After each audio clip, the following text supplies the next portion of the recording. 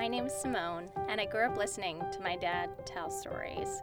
After living in San Francisco for the past 80 years, he's connected with a lot of creative individuals, from filmmakers to painters, musicians, and historians. Each episode will be talking to a special guest, giving you a glimpse of the stories I've grown up hearing. Please enjoy Stephen Goldstein Knows All. In this episode, we'll be talking to Matthew Kelleher, a longtime friend of my dad's. He's an artist, filmmaker, and philosopher. Please enjoy their fascinating conversations. I know that I first met Matt in the 60s. What year did you start St. Mary's College? 1965. So I must have met you in 66? Yeah, we met in 66. And did you actually take one of the survey courses in humanities that I was teaching? Uh-huh. Yeah, that's how we met. That's how we met.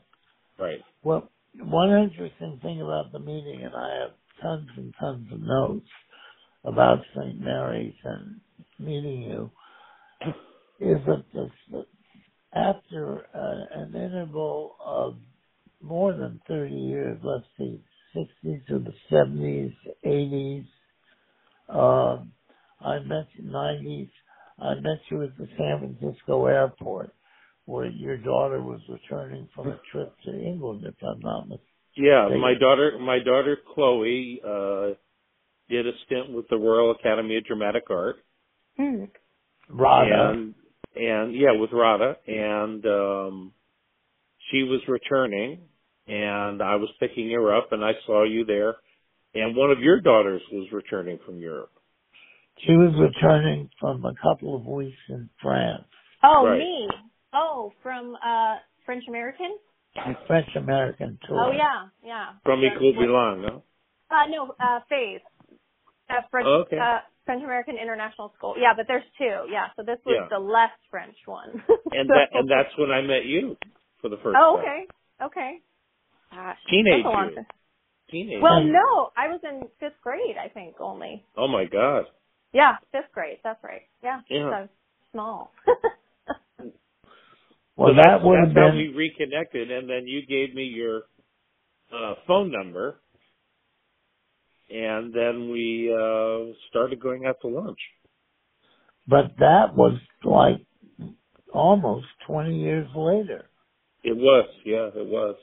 In other words, it was somewhere in the mid-teens of this century, and that right. meeting was in 1994, and I felt immediately a warm connection with you, but we didn't activate it until the mid-teens, and I immediately found out that in addition to St. Mary's, which I'll talk about at length in a little while, we had more friends and institutions in common right. than just about anybody I ever met. Really? Well, you're San Francisco, and so am I. You know, and the whole imaging connection is something we share. Imogen, And the photographer, Imogen Cunningham. Yeah. And, you know, people at the San Francisco Art Institute. And I didn't really expect for you to end up there. I thought you'd be like a philosophy professor at Cal. But it didn't surprise me that you were there because you had a love of the arts, you know? That's true. And it was actually Brother Robert Sixus that encouraged me to take that course. And he felt very positive about you. I had first heard of Brother Robert in the 50s because it turns out that he had a student in the 30s by the name of Walter LaRue, who was a timpanist in the San Francisco Orchestra and a teacher of Cal Tjader and Lloyd Davis and a number of other jazz musicians. And he told me that he'd been to St. Mary's College and that Brother Robert had a big influence on him. Yeah. Well, I was a pre-med major, and Brother Matthew Benny was from San Francisco and was a good friend of my family's. And I used to hang with him, at his room with John Alioto and Rem Roberti and those guys. And I was a freshman, but I was miserable in pre-med. And I think he told Robert about that, but Robert saw me just walking around once, and he said to me, why are you so miserable? And I said, well, I just don't think I'm in the right program. And he encouraged me to go into the Integral program. Mm. And we had several conversations about it, and that's what I did. Now, the Integral program was a program which was modeled on the Great Books courses, or actually St. John's College. Right. And I formally taught some courses, but I was not formally a part of its faculty. Right. And did you stay in the Integral program? I graduated in it. Just to be clear, the Integral, St. John, Jacob Klein was the big motivator behind the program. And I'll never forget a couple of things. At the first meeting, they gave you a list of every book you'd read for the next 4 years. And it was a historical approach. And there were no secondary texts allowed. If you wanted to read about Plato, you read Plato. If you wanted to read about anybody, you read them directly. There were no secondary texts. Also, there was Did you learn some Greek in that program? Had to. Took 3 years of Greek. And the other thing is there weren't professor types at all. There were tutors. And the tutors were always out of their game. In other words, if you got your PhD in English, you were teaching math. Yeah, and their role was to guide the discussion. Well, and Klein told us that first day, he said, we're going to teach you two things. We're going to teach you how to read a book and how to ask the right question. And if you learn that, you can learn anything. There you go. It was in its way a fairly conservative program, because when the war was waging in Vietnam, they said their students weren't in a position to make judgments about its goodness or badness or the wisdom of it, which struck me as very problematic in a way. Well, we had many discussions in seminar about that, and one of the things that we had back then was the ability to fire a tutor, which the current students don't have. Mm. And we actually fired a tutor over that issue who made several disparaging remarks about us and our involvement in politics. Mm.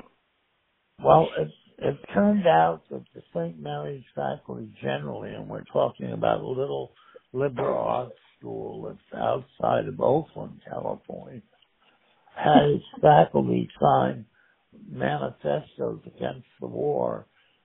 Virtually the whole faculty, and their names were read in the congressional record by a congressman by the name of Hartsey.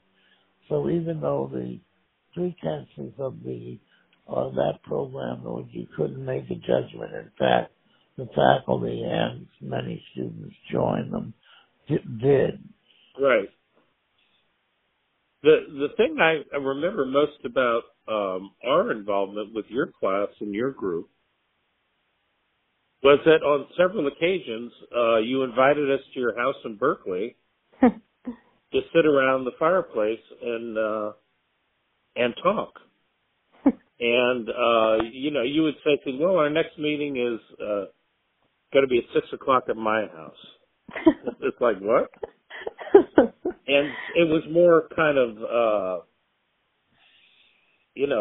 relational than any class I had taken. Well, that was during the FSM period, and there were a lot of students that were used to meeting in groups off the campus because there was such adversity with the university administration. Oh, so they were rebelling and trying to do meetings off campus? Is that what you're trying to say? Now, was that true of St. Mary's? Yeah, St. Mary's sort of followed what other places did. There were some great teachers at St. Mary's like Jim Townsend and Byron Bryant in the English area. Oh, yeah. Brian having come out of a PhD from Stanford in the 30s and Jim Townsend from Cal. And they were connected with a lot of important poets in the region like Robert Duncan and Josephine Miles and Brother Antoninus. Right. So what I remember about St. Mary's is, first of all, it was all male. Okay. And second of all, the quality of the faculty was very high because you had professors from Cal kind of moonlighting and doing 2 or 3 classes at St. Mary's. That's certainly true. So you had the advantage of having, you know, the great professors types in a very small setting. I mean, my largest class in the interval was 12 people. That was it. 12 well, people. Just in an era, a couple of years before you, Robert Haas, the poet, had gone to St. Mary's. St. Mary's, and he was beginning to write serious poetry, and he ended up teaching at SUNY Buffalo, came back and taught at St. Mary's, became the poet laureate of the United States, and then went to Cal, where he has been ever since that time. Right. But it shows that there was enough stimulus around poetry and poetic thinking that this little regional Catholic college had a wider sort of resonance. True. And I remember our dining hall had these huge William Keith paintings, and some of the classrooms did. But it was the setting was very idyllic. And you're right. I mean, in order to avoid Vietnam, you had to maintain a C average, and oh, I see. Gotcha. Because you're in school, right? Correct. Okay. And you got what's called a student deferment. Okay. And that means that you were not eligible to be drafted. Okay. And I had a brother in Vietnam who was telling me all the horrors there. Oh. And telling me just any way you can avoid coming here. No kidding. Because it's horrible. So that motivated a lot of us, to go to college in the first place. Right. Other than wanting to. But, to stay there. But then, we started discussing the conditions that our different friends and brothers and cousins were in Vietnam. And it was pretty horrible. Yeah. And Dad, you were able to avoid it as well, right? Because you were older too. Is that it? Well, there were some older students in Vietnam just ahead of you who became Green Berets, like Pat Kilpack, son of a San Francisco fireman. And he kind of looked upon war as they did in the Bhagavad Gita, that you were sort of detached, but you were nonetheless a warrior. And so there was a fair amount of zealots of an unlikely sort going to St. Mary's as well. Right. Well, even Plato says that, the philosopher kings must serve in the military. Right. So, there's that side of it. But how did you get out of being in the military? Right, yeah. How did I forget now? Well, I got out by never applying for a deferment, but by having my first child at the age of 22 and a second child at the age of 26. And it turns out you were automatically deferred if you had children, and I had them very young, so that I had a 3 F appointment deferment. So it was if you had dependents, you weren't eligible. Oh, I see. Yeah. Right. Okay. Well, I didn't think that you would ever be a military type No. of person.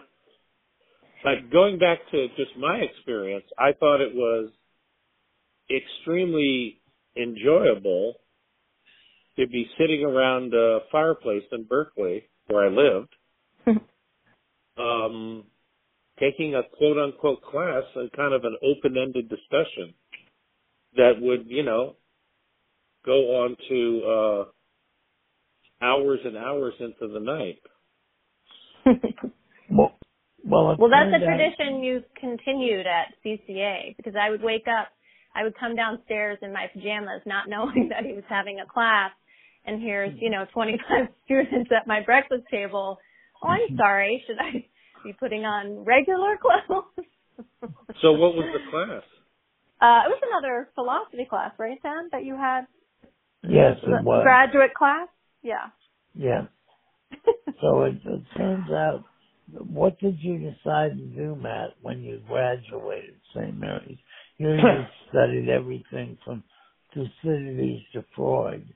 Well, as you progressed into the program at that time, you had more options in terms of electives that you could take. And the electives I took were art, specifically film. And there was just one film teacher there you should explain. An interesting teacher, but only one. That was Walt McCallum, and I knew Walt very well. And Roy Schmaltz was the head of the art department. But I had been involved in making film prior to coming to St. Mary's, because I did film loops for light shows at the Fillmore. Oh, okay. And then when my brother was in Vietnam, he would send me film and ask me to film things happening in the Bay Area, quote unquote. And then I sent the film undeveloped back to him, because he had a lab. Oh my God. In Vietnam, and my various movies became kind of like the local news over there. And the guys would watch it, and that's how I got involved with Canyon Cinema.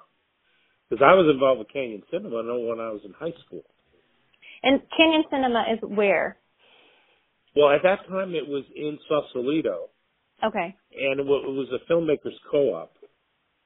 Okay. And there was a wonderful man named Emery Menifee who put out the like a newsletter every quarter. He was a writer. Okay. And there were a lot of quote unquote underground filmmakers that were there, like Bruce Conner and Ben Van Meer, and I'm trying to think of her name. I forget her name. She made a film called My Name is Una, about her daughter. Okay.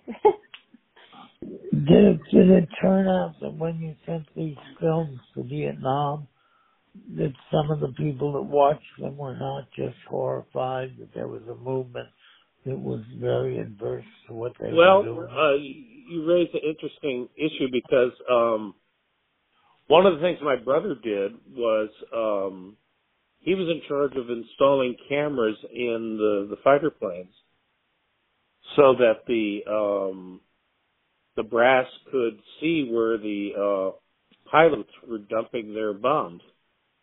Because in those days, if you had 2 or 3 missions left before you got home, they dumped their bombs into the sea. So he actually sent me about 1,000 feet of various, pictures from the nose or tail of these aircraft, which I then edited into a piece and showed at, what's that big hall in Berkeley that we used to have all the meetings at? Huh?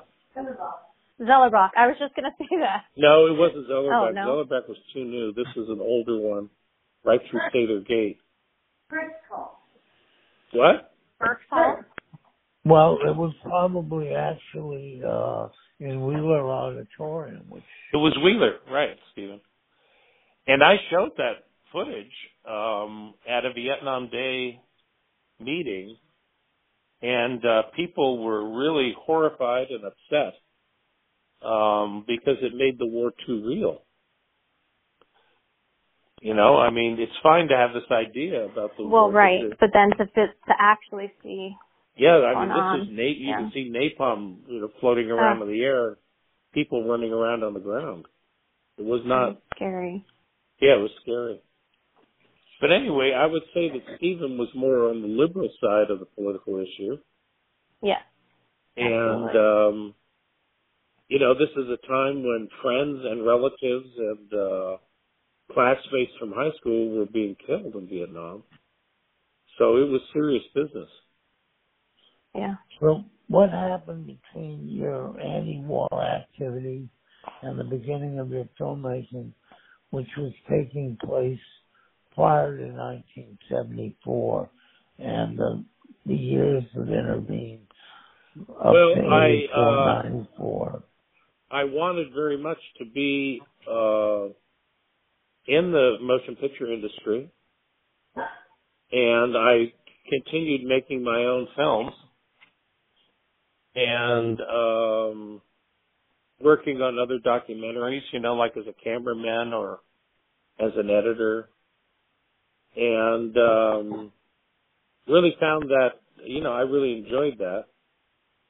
And, I had some success with that, getting in the union, working as a union assistant cameraman during all the tumults of People's Park and all the stuff in San Francisco. And, but I didn't find it really that fulfilling. Hard work. It wasn't the hard work. It was more the attitudes of the people I had to deal with because they weren't as liberal as I was. Okay. So well, then I'm sure it's a very different time than now. It was. Yeah. And, by the way, this is the beginnings of the huge beginnings of the so-called alternative pornographic industry. Oh. Where, you had the Mitchell brothers and all these people in San Francisco was like the headquarters for this, kind of stuff. And if the union found you were working in that, I mean, you were just thrown out in your ear. So there was that side. But I hooked up with a couple of producer types, and we started our own film company and started making documentaries mainly on medical subjects. And we did very, very well. But after a while, I just kind of was looking for something a little more personally fulfilling. And I had several friends who were what's called COs, conscientious objectors. And they were St. Mary's graduates, so after they got out of St. Mary's, they became COs to avoid the draft. And two of them worked at a treatment center for very disturbed kids. Okay. That was their CO work. And the only time I could really see them is to accompany them on outings with disturbed kids. And that's when I became interested in that field. Now, is that how you know Danny and Hillary? I had met Danny when I was living in the SDS commune in Berkeley. Danny is, by the way, Stephen's brother. Yes, we'll get to that. But okay. Sorry. Well, it's so interesting, Simone, you should bring that up. I knew Danny totally separate from Steve and didn't really put together that they were brothers. Which is surprising because if you get them in a room, I guess if you see them separately, though, it's not. Well, I never, Yeah, I you never saw saw them together. Yeah. But I had several friends because I got into psychology and treatment, And there was a whole group of people that were into alternative treatment in those days. In other words, non-drug treatment. One was Landry Wildwind, the other was Alvin Heller, and the other was Peter LaRiviere. And, we would have long discussions, and Ray Sundance was also in that. That was David Dillinger's son. Peter LaRiviere, by the way, had an MD from Harvard and a doctorate in laws from Yale. And yet he was working with, literally homeless people and veterans whose lives had unraveled. Wow. And I met Peter in Berkeley through Alvin Heller, who started at, a halfway house for older people. It was kind of an independent living situation to teach them. Okay. And at the treatment center I ran, we needed a doctor because we would go on these 8 and 10 week camping trips with the kids. And I'm talking about a treatment center with 350 staff, Simone, not any small thing. Oh, okay. Okay. And Peter was our doctor. And I had I had about 50 interns come from Germany, PhD students. Wow. Because of one woman, she kind of started it. And of course, Peter fell in love with one of the German PhD students, a woman named Hildegard Krause. So Peter was around all the time, and I got to know him. And then, I'm sorry, I met Peter because I had filmed his daughter's birth. Oh. That's how Peter Landry was living in a commune and got pregnant by Peter, and I filmed Ariel's birth, and that's how I met him. And Peter was kind of ministering to the farm workers. Yeah, and organizing other people to work for them. He was an alternative, very alternative. And Peter suffered from dwarfism. I don't know if you knew that. I did. Yeah, okay. and so he was very sympathetic to others that had issues. Right. And also was, very compassionate about that as well.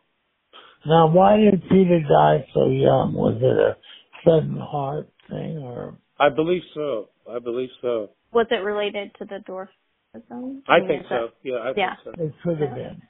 Because I think there's more higher risk.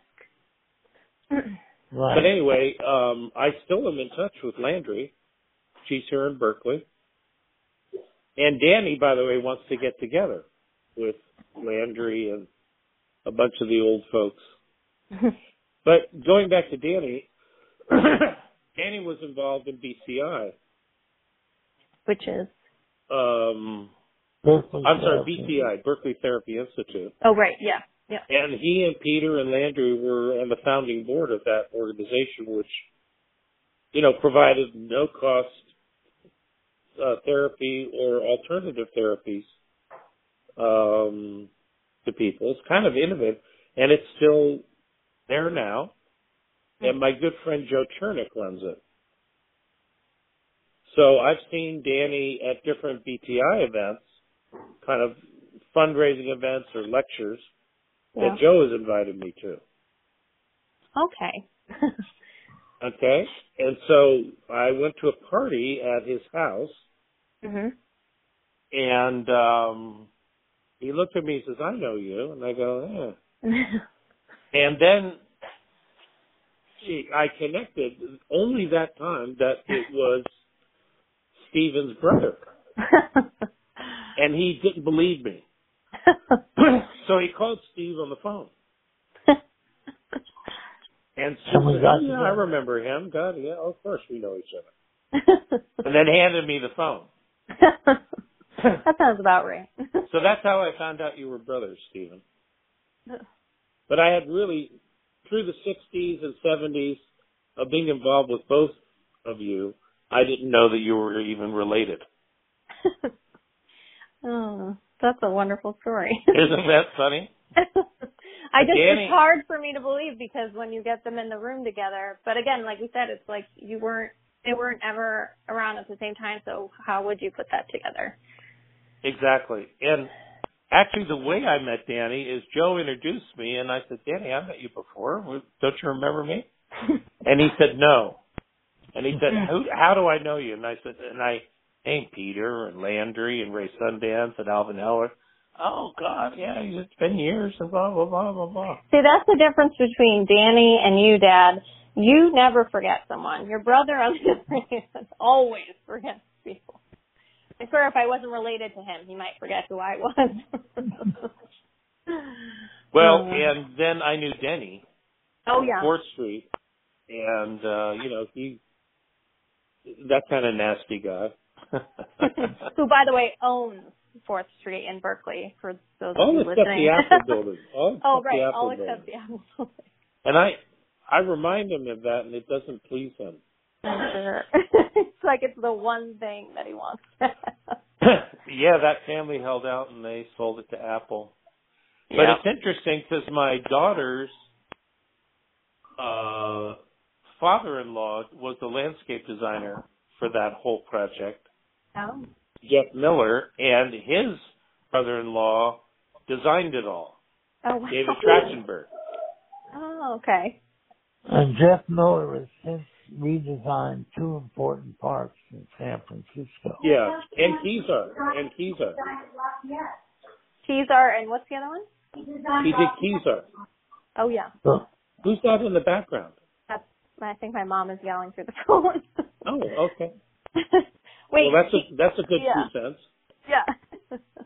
But isn't it unusual that after all these years of kind of being over at the house and talking deep philosophy, talking into the night, and then leaving and being involved in the political, like an SDS and dealing with alternative patient care, and that I wouldn't put the 2 brothers together till like recently. Isn't that unusual? Oh, that's great though. But I have to say that I've never been invited out or taken Danny out to lunch.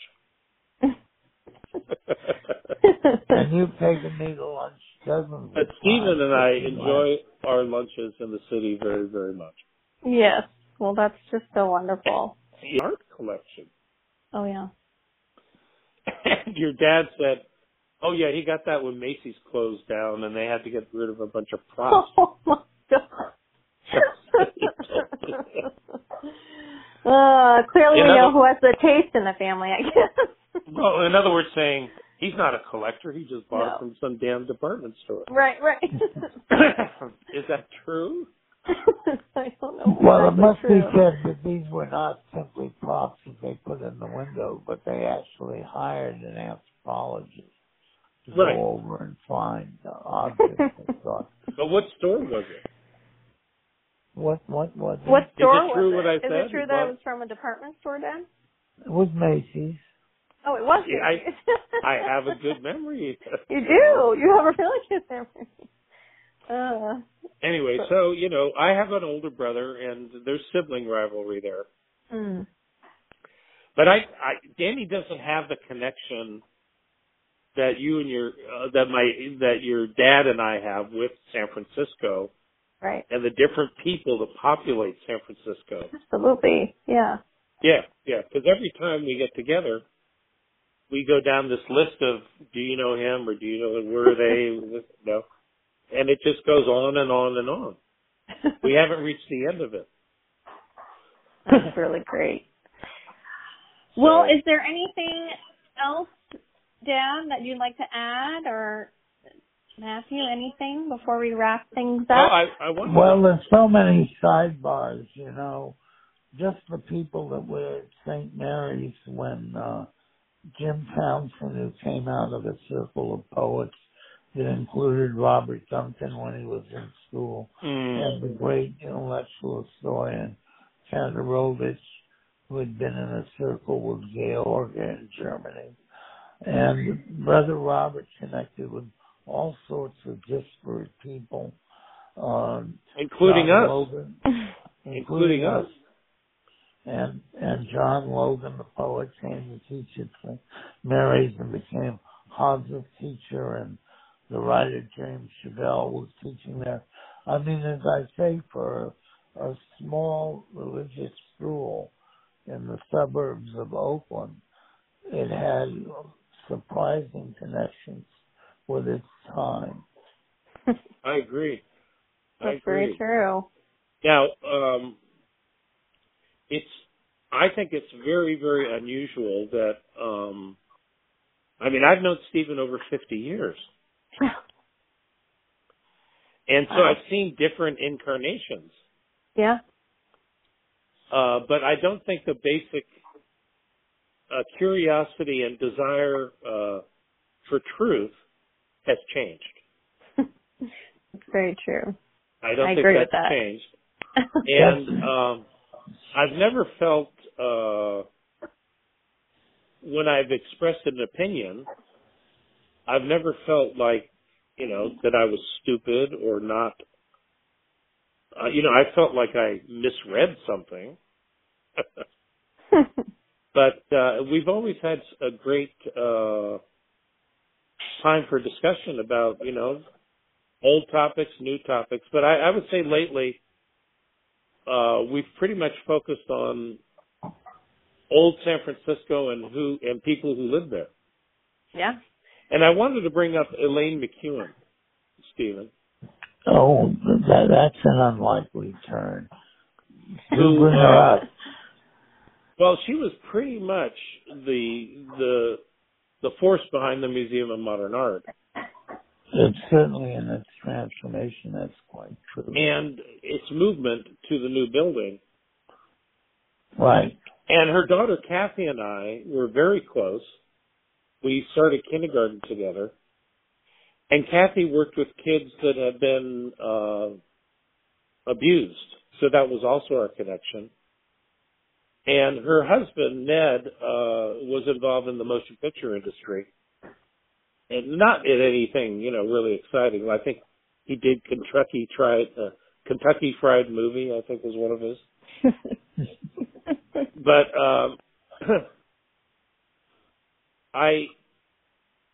Kathy and I would get together at North Beach Restaurant or the different restaurants and I found out she passed away. Mm-hmm. And she was also on the board of the Museum of Modern Art and started this, it's called San Francisco Fog. Oh, yeah. Stanley Gatley. Well, Kathy started that. Oh. And I was just wondering if you ever ran into either of them. Oh, I certainly did. As a matter of fact, I was at her house once for a book signing about Elaine or somebody Kathy? who'd written a biography of Nereus. Was this Elaine or Kathy? This is Elaine. Elaine, when I was at St. Mary's, was president of the Board of Regents. No kidding. Well, that's why I always knew she was a major philanthropic force. Well, that's why they have the McEwen Pavilion. Right. She donated the money to build that after her husband, George McEwen, who didn't even go to St. Mary's. He went to Stanford, but his brother went there. And she loved St. Mary's. When there was a board of I didn't know anything about that connection. Yeah, she loved St. Mary's and was chair of the Board of Regents for years. And when I was at school there and there was a Board of Regents meeting, she would invite me to have lunch with her in one of those little dining rooms with Brother Jerome West.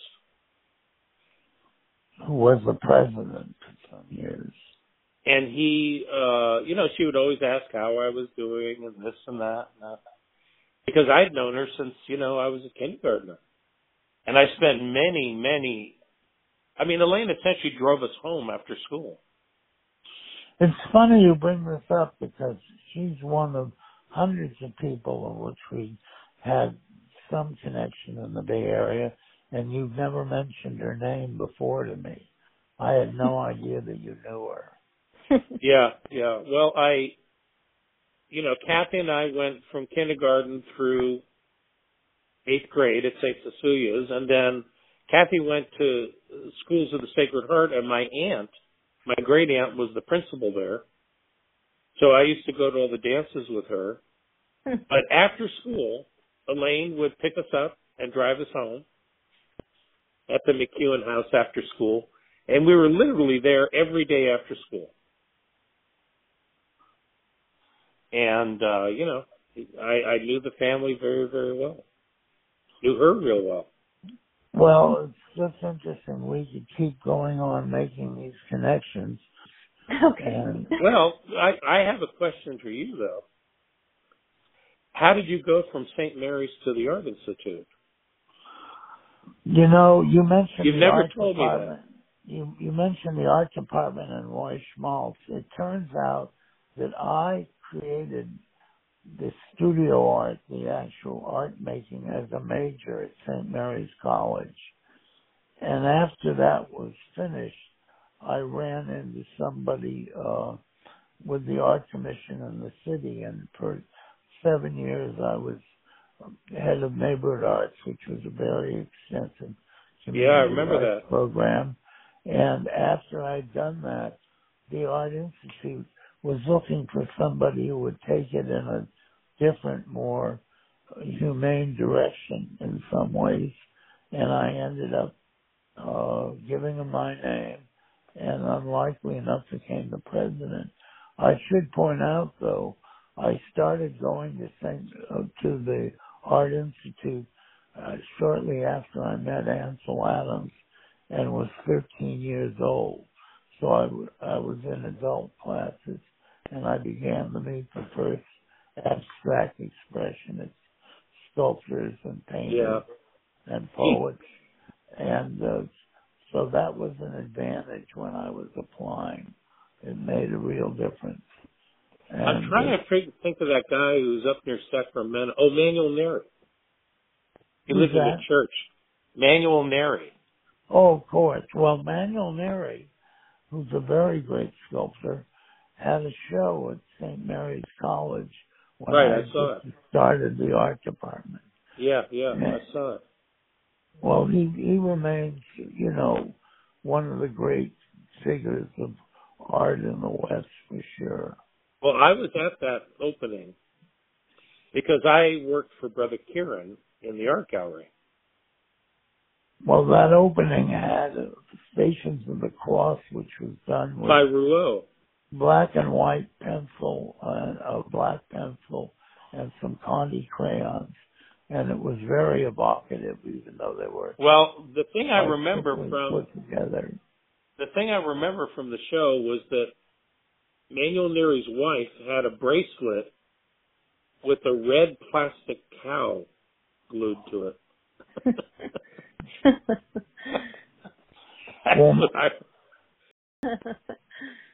Was married to the painter Joan Brown and was at the very center of the Renaissance that took place at what was then called the California School. Yeah, I actually went with Roy up to their house or their old church for a party, and she was more interesting to me than Manuel Neri was. But I'll never forget that red cow on her bracelet. We could go on forever. I mean, just talking about the complicated connections at St. Mary's and the earlier era that these people came out of. Now, one thing I wanted to bring up is, did you know Imogene and Ansel didn't get along? Well, they didn't. I mean, she thought he was, in some way, you could hardly call Ansel Adams a grandstander, but he was keeping his place at the very pinnacle in terms of general reputation of photography, even though there were very important developments going on in his era. Well, what she told me is that he was the first photographer she knew of that was supported by a photo equipment maker.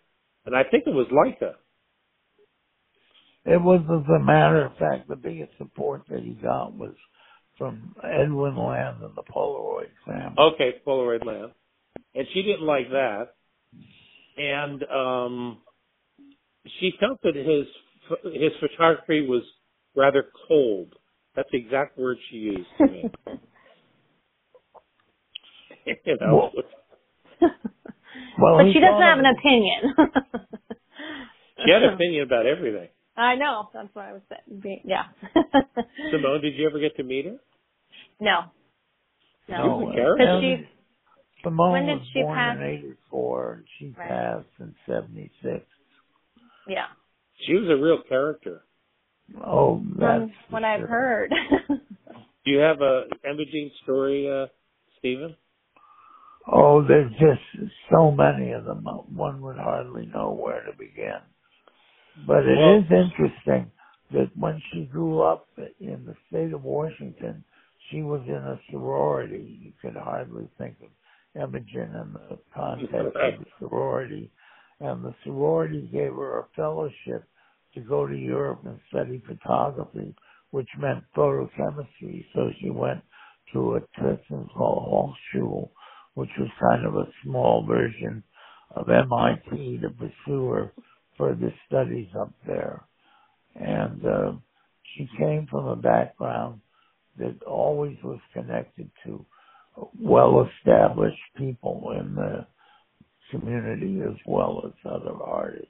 Yeah. Well, go ahead. Most people don't realize that she was a chemistry major at the University of Washington. And she got a side job sensitizing glass plates with egg albumin for Edward Curtis. Edward Curtis, of course, is the great photographer of the Indians of the Northwest. And so, you know, Imogene can really trace her roots back to almost the beginnings of photography, or at least American photography. But she didn't care for Ansel's work. My connection is my brother, who went to Vietnam when he was a junior at Sacred Heart, got a kind of after school job spotting prints for Ansel. Somebody had to do it. Yeah, when he was in Potrero Hill. And, of course, I met Imogene because she was a friend of my grandmother's. And I didn't know who the hell she was, but when I got into photography, I realized who she was. So I would go and visit her. I'd call up and come over. And which, of course, means you were in Stephen Emily's yeah, house. that's why I'm saying it. And I would spend hours sitting on that old ratty couch she had that she covered with, you know, different throws. And behind the couch she had prints of her stuff. Some she printed herself, very few. And some she had printed by General Graphics in San Francisco. Well, eventually she did all her own printing, as a matter of fact. Pardon me? She did all her own printing. In those days, in New York, big photographers would send out to labs and work with people who were familiar with what they wanted. Right. But she just did it herself in a very small dark room in the basement, which was about 4 feet by 10 feet by barely 6 feet high. Yeah, it was tiny. Well, she was tiny. Yes. But those photographs are extremely valuable. I'm saying later on in her life, when she was in her late 80s, early 90s, she had prints done by General Graphics in San Francisco. There was a man named Sander there who was like her guy. And I eventually became her courier, taking negatives there, getting a phone call they're done, picking them up and bringing them back to the house, where she would make cucumber sandwiches for me, you know. But many great photographers banged on that door while I was visiting her. And she didn't cut him any slack at all. I remember there was a very famous Art Institute photographer, and she would call them that, who came to the door, and she said, you know, I'm really tired right now, but I have all these dishes in my sink that I'm sure if someone would wash them, that I might have a minute or two for them. and this guy went, I've been sitting on the couch, and this guy went into the kitchen and did the dishes. And then came out, and Imogene talked to him for like 2 minutes and left. That's spectacular. But she hated Magnolia. Mm. She hated that picture. Well, that picture later sold, even in her lifetime, for $200,000 for a vintage Lord. She feared that when the books where people would bring up her name, that they would bring up that picture. She felt that I considered her the greatest photographer of the female form ever. Better than Weston, I think. Weston was certainly very great. And that's what she liked too. But Magnolia was not something that she particularly liked at all. Well, she certainly in general liked pictures of plants. She did. It may have been for some reason she wasn't particularly in love with the Magnolia, but there were certainly photographs that she was, very attached to. Yeah. Well, she told me she did it as a test for a new camera. Really? And that people saw it and, liked it. And it wasn't something that she said it was almost too easy for her to take the picture. Well, most of her life she sold prints for like $25 to $50, and then all of a sudden photography began to be considered very valuable. Right. So that took place in the last few years of her life. She had a very salty way of talking. And I helped her with her last show at the Oakland Museum, Steve. Oh. And shortly after that show, she died. Mm. So, but I was sitting in that house on Green Street many a time before they bought it. And I'm sitting in that house right now. Yes, exactly. Well, so on that high point, I think we can bring this stage of the conversation to a close. All right, Matthew, thank you so much for anytime, Simone, being on the phone today. This is really fascinating, and I'm sure we could talk for another few hours. So. Well, thank you very much. Thank you so much. Hey, and when's our next lunch? It'll be in the next few weeks. We'll organize it. So are you hard busy? To be going to Swans. You don't want to go back to Swans? No, I'd be happy to. You can barely top that.